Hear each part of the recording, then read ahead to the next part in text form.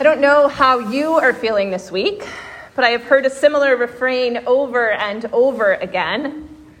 This is not the Christmas I wanted.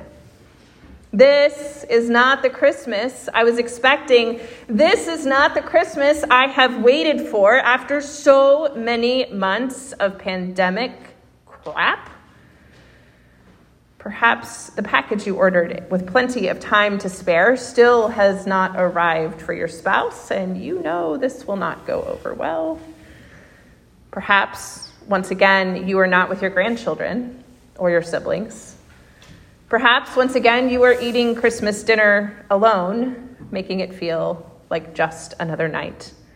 There are any number of reasons why this may not be the Christmas you wanted. Which brings me to this question. Did God get the Christmas God wanted? Did God get the Christmas God wanted?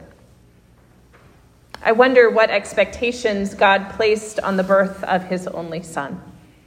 I wonder what expectations God placed on those who would receive him. I wonder if God got the Christmas God wanted. It seems to me that humanity has been trying to answer this question since Jesus arrived. The Church of the Nativity is located in Bethlehem in what is now the West Bank of Palestine. It is the site that many Christians believe mark the spot of Jesus' birth in the manger. Inside the church is a collection of nativity scenes from every country in the world.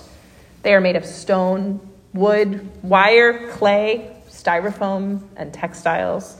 They are large and small, colorful and stark, each representing this familiar story from a culturally specific perspective. I keep thinking about this collection with such curiosity, and I keep marveling at the late David Donaldson's collection, such volume and diversity for one person. The moment of God's coming to dwell with humanity has been imagined in countless different ways. We seek to locate God in a time and a place that feels accessible. We seek to know and understand the experience in mortal terms so that we might grasp exactly what transpired. Think about it. We don't have portable models of Jesus' baptism, Jesus' teachings, or Jesus' crucifixion in quite the same way. There's something about this particular story that makes us want to be able to see it, to touch it, and to fit within the frame of Jesus' birth. But the truth is, the way the story is retold depends on who is telling the story.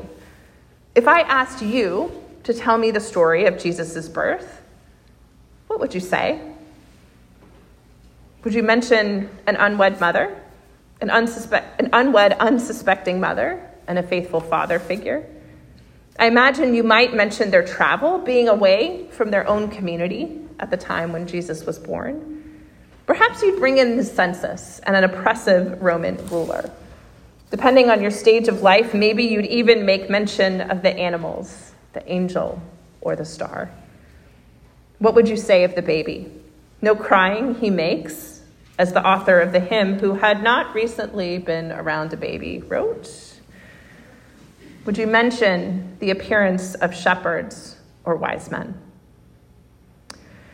The author of Luke's gospel emphasizes the socio-political context with particular attention to the suffocation from the Roman Empire.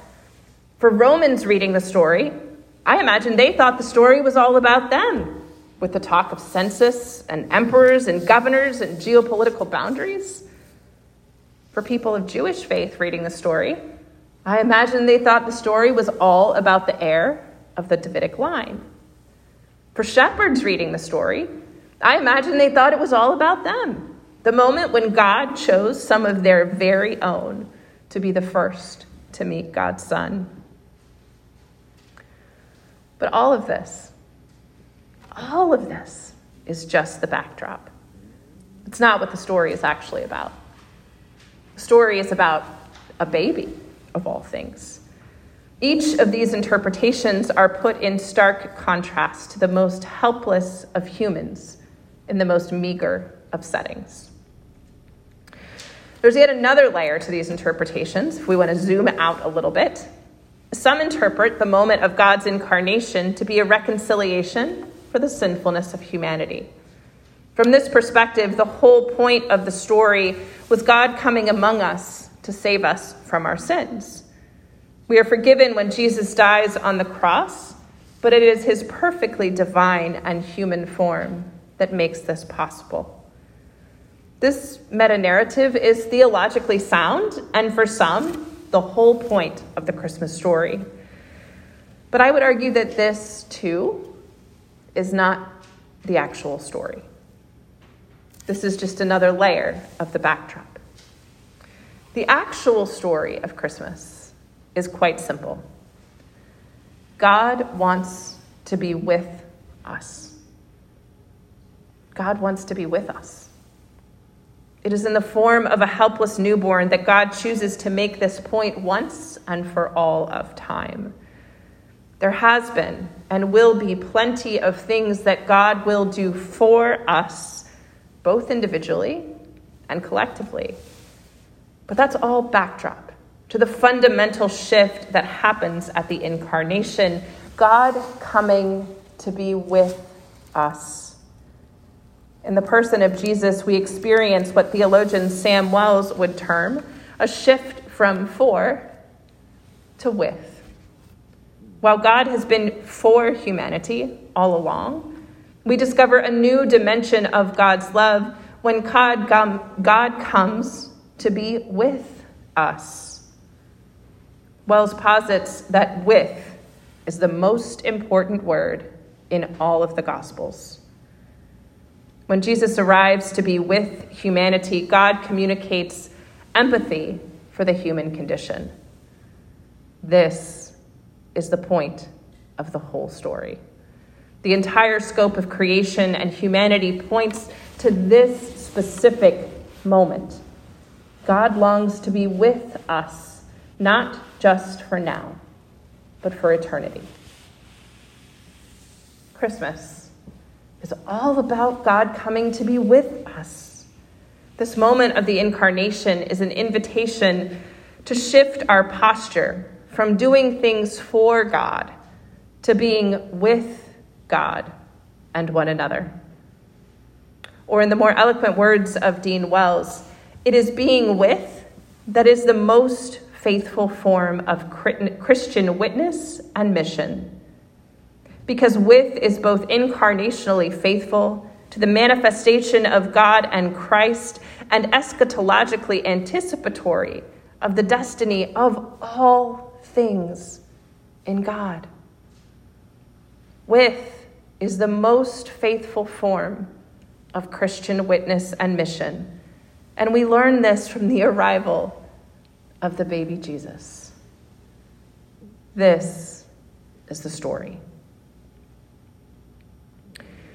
This Christmas, the pandemic is not the actual story. Every news outlet that exists would have you believe otherwise. But the pandemic is just the backdrop to the actual story. A good friend just gave birth to a baby girl, and they will likely spend the better part of a month in the NICU. And she shared with me her frustration that most of the well-meaning support she has received has focused on the difficulty of being in a hospital in a pandemic. These comments fail to see the miracle at hand, which is that she has a daughter and she has become a mother. And the rest of it is just background noise. The real story this Christmas is the many ways in which God's mercy and love continue to be made manifest in our midst.